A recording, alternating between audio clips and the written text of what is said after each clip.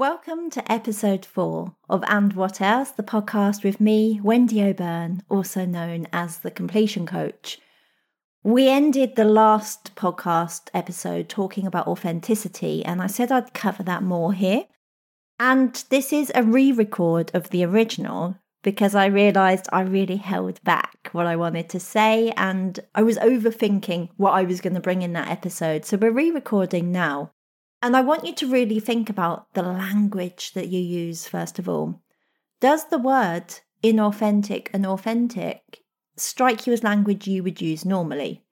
And the reason I'm bringing this up is for some reason, 100% yes, that's the way they speak. But for me personally, I would be using language in my real life outside of my job. And that language would be things like, I don't feel myself. I feel like I held back there. I felt really awkward. I noticed I didn't give my opinion around those people. So the language I was using was very much language that's natural to me. I wouldn't say I felt really inauthentic. I wouldn't come out of something and go, oh, I felt really authentic there. It's really helpful to understand that our language is a really important part of how we feel about ourselves and not curating our language around how we think we should sound and using terminology that realistically is not our day-to-day terminology. It's not how we'd normally talk. And so sometimes that also doesn't help us feel like we're being ourselves. I said this to loads of people, using affirmations with language that doesn't feel like you will be hard for you to really feel and start to use and feel like they're yours. They will always feel like somebody else's. When people start to find out more about self-development, they tend to start using language that they wouldn't use in any other situation. And again, it feels a little bit disassociated from who they are. There's going to be a whole heap of episodes on disassociation. But to start with, when we're talking here about authenticity, I want you to start to think about the language you're using and the way that you talk and how much that feels right and normal and good for you, how connected to it you are, and how much it means to you. What does it mean to you? I then want you to think about, instead of worrying about how authentic you are, I'd love you to reframe the question to how well do I know myself? How well do I know myself? What do I really like? What am I really good at? What really lights me up? What's joyous and fun and interesting? What am I really curious about? What am I really closed about? Why is that? Why do I not want to look outside of that closed idea of me? How do I express myself? How do I dress? Where do I feel confident? Where really shrinks me and why? Find out who you are so you can find out not just what you want to present as, which is what so many people do. There is so many versions of you that might exist. There might be corporate you, there might be boozy you, there might be friendship you, there might be emotional you. There are so many ways that we present. So the idea that we're inauthentic sometimes can just show us where we're uncomfortable, where we're less confident, where we're more nervous, where we sometimes naturally do have to filter. If I'm with people that are newer to me than people that really know me well, then I might shift a little bit to gently let them come in and see whether they want to get involved more or have bigger discussions. I don't give my full thoughts and feelings on things to brand new people who may not want that information or get to know that part of me, and it might not be valid or relevant. Within my workplace, how I am to somebody contracting me on a corporate basis compared to somebody contracting me on a one-to-one basis shifts slightly because the work I'm doing will shift.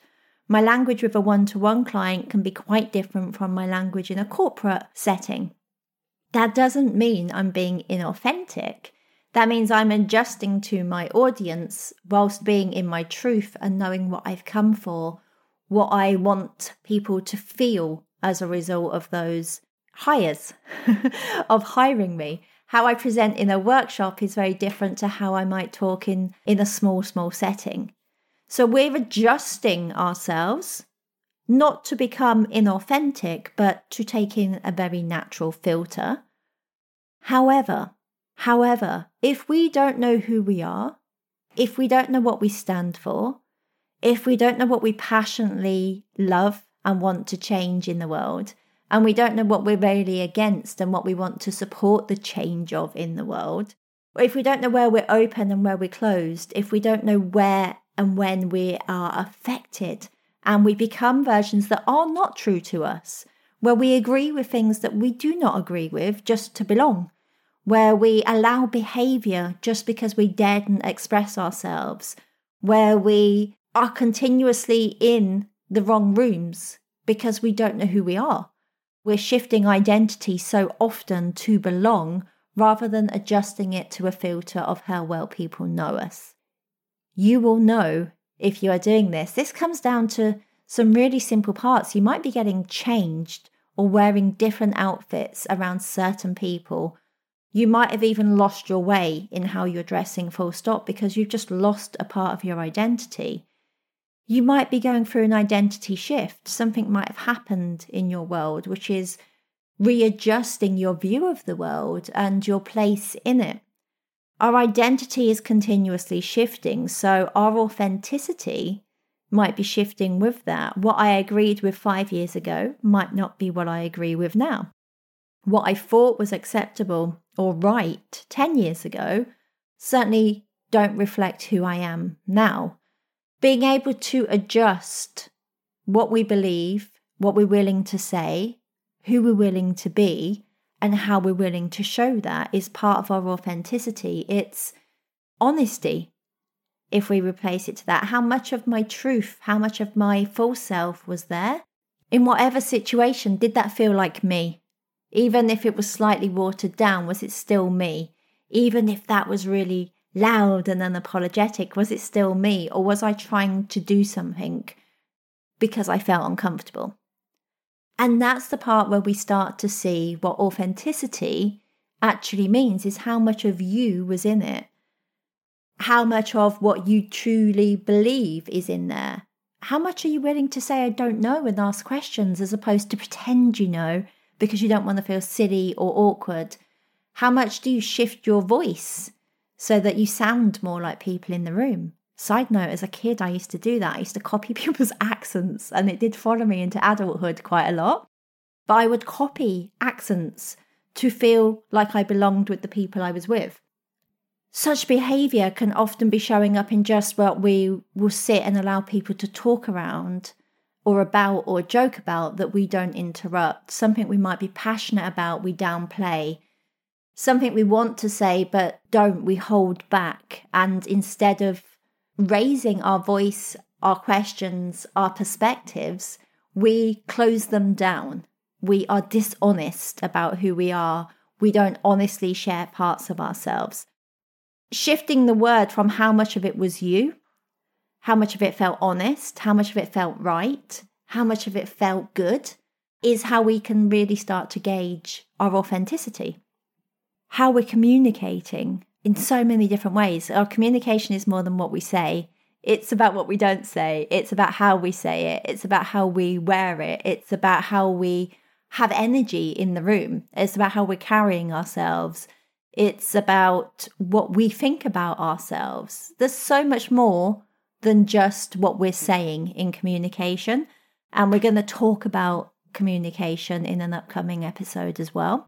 But I want you to really think about, if you want to be authentic, how well do you know yourself? What's true to you right now? How and where do you change your expression? Where do you want to change it again to feel more like you? Where does it not sit quite right with you? Where do you feel like you hide? Where do you feel like you blend massively to belong?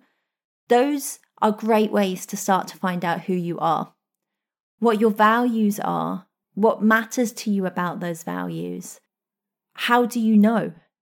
When do they show up? How do they show up? What does it mean other than you circled it on a list, like these are my top 3 values? And the reason that's important is if you don't recognize and take the time to work out who you are and what you value and what matters, And not just how that matters in the world as in it sounds good. Some people will say one of my top values is honesty, but what they mean is I want people to be honest with me. They don't necessarily mean I will be honest about myself and I'll be honest with myself, and internally they don't look at what that means. One of my own personal values is freedom. When I look at what freedom means, I can feel it in my body. I know what freedom means when I want to give it to other people, when I want other people to experience it. I know what freedom with myself looks like. I know what freedom with my work and my relationships and my communication looks like. I can feel it. So it isn't just something I can give you an answer on. It is something I can talk about, feel, and describe and understand how I would filter my behavior and my choices and my communication through that value, and feel whether it feels right or wrong in different situations. Knowing our values is one thing. Understanding what they mean to us is the next layer. Understanding what that means externally is something that most people have done. Understanding what it means with you with you. Do you offer those values to yourself? Do you operate within those values yourself? Not just when it looks good or when it is with somebody else, with an external. Do you do it with you? And how do you use that value to gauge anything in life? What does it mean? What does it mean other than I circled it on a sheet or I wrote it down or I think it's this? I really want you to get into the juicy layers of that, because when you establish what your boundaries mean, then you start to understand what they actually matter, what they feel like, and what difference they make of you having them. Otherwise, they're just words, and if we're not using them, they're not in an effective part of our lives. We're not using them to gauge anything. They're just words.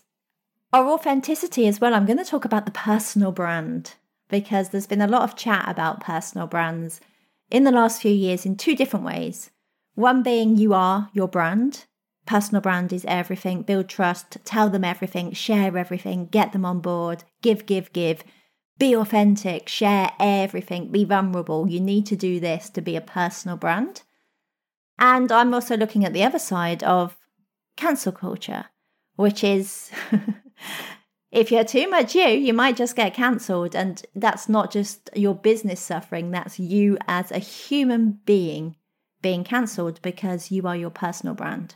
This isn't just public figures. This isn't just people that have businesses online. This is anybody that has a social media platform who is sharing anything online, because we are sharing curated footage. We are trying to join in some instances, thinking, I should talk about this. I should have an opinion on this. And sometimes we go too far with it. Sometimes we do it in the way we think we should do it rather than the way that feels right. We sometimes don't feel able to say, I haven't got a clue about that. I don't know enough about that to comment. We are finding that personal brand, that image, the idea of what you want people to know about you and the way that you want to be represented on any level is sometimes stopping you from posting anything, from doing anything. The personal brand has been one of the biggest blockers of people in business online, because they're absolutely petrified or stunted about having to share their entire world in order to be a personal brand, to be trustworthy, to be what they said they'd be, to be at all times, in all places, in all spaces. And I, for one, am really anti it. My values and my business's values are two different sets of values, because one is a personal value and one is a company's value, a business value. Now, they are similar, they cross over, they are held by each other, but they are not one and the same. I am not my company is not me. What I want to share authentically as a business is shared from that business perspective, and who I am authentically in real life doesn't have to be shared everywhere, at all times, at all costs, no matter what. And the reason I'm bringing this up is because the rise of the personal brand and the rise of burnout are suspiciously close together. because people have become so consumed by being honest, by sharing everything, by not holding back, that they've started to curate their lives, or they are so heavily in creating content from their lives that the blur between who they are, who they should be, what's work and what's not work has got massively confused. So many people talking about taking a day off and sharing with you everything they actually then did in that day off that was actually work. So many people taking every single thing that happens in their life and trying to create content out of it to give value. My personal brand is this. I'm vulnerable when, I'm authentic when, this is true. This is something I need to tell you, otherwise you might find out about me. There's so much within the burnout and the crossover between giving all of you and instead seeing the business as a representation of the business values, you being authentic in business, recognizing you are not your business, you are not your job, you are not the role that you have to play in employment. Your personal values and the values of the business, the employment, the role should have a pairing. They do not have to be identical. It's very rare a business to have personal values. As I say, there'll be a crossover, but a business has a different purpose than you do as a human being. And if we don't always witness that and take that into account, then it can get really blurry as to a business success is the success of me as a human, and a business failure is the failure of me as a human, rather than seeing the business is doing what it's doing, and there will be testings, there will be trials, there will be periods of adjustment, there will be fluctuation, there will be so many economic factors that affect it, there will be so many social factors that affect it, there will be all kinds of things that affect it that will have nothing to do with you as a human. And so understanding that infusing a brand with personality, infusing the brand with your honesty, infusing the brand with what you desire it to achieve, including in your job, including in any sort of style of work. It can be infused with, but it is not you. Do not confuse yourself with your brand to the degree that you get lost in it, to the degree that you are burnt out because there's such a blur between life, living and working. And I see this a lot in hyper-independence. My main client are hyper-independent clients, which means they have an automatic nature to hide in business, especially when things are emotional or emotions are coming up in personal life. Their business soothes their emotions and allows them to avoid them simultaneously. And so they find that they are very dependent on hiding within work, being very busy within work, being very hardworking. And when we notice that, we can notice there's a lot of burnout. But if you then infuse personal brand and authenticity in a really skewed fashion, then what you see is people, even on their days off, are creating something for you from that, are telling you what they did with that, are sharing and sharing and sharing. And so there's never any true, what if this wasn't content? What if I said nothing about this? What if this was nothing to do with my business? What if I was separate from my business and I understood that was a vehicle for my passion, for my beliefs, for what I want to change in the world, for what I want to provide in the world, for what I want to create in the world, but it's not me. It's not me. And it's an extension of me, but it's not me. So authenticity is important once we know who we are and what we stand for. Our values matter. They really do. Understanding not just what they are on paper, but what they are in us. And recognizing where we may have blurred authenticity in business, in work, in our livelihoods, and where we need to just rediscover what are the values of the business? What are the values of the company? What is the value of my role? And understanding how that is separate from you or they're reflective of what you believe and want and desire.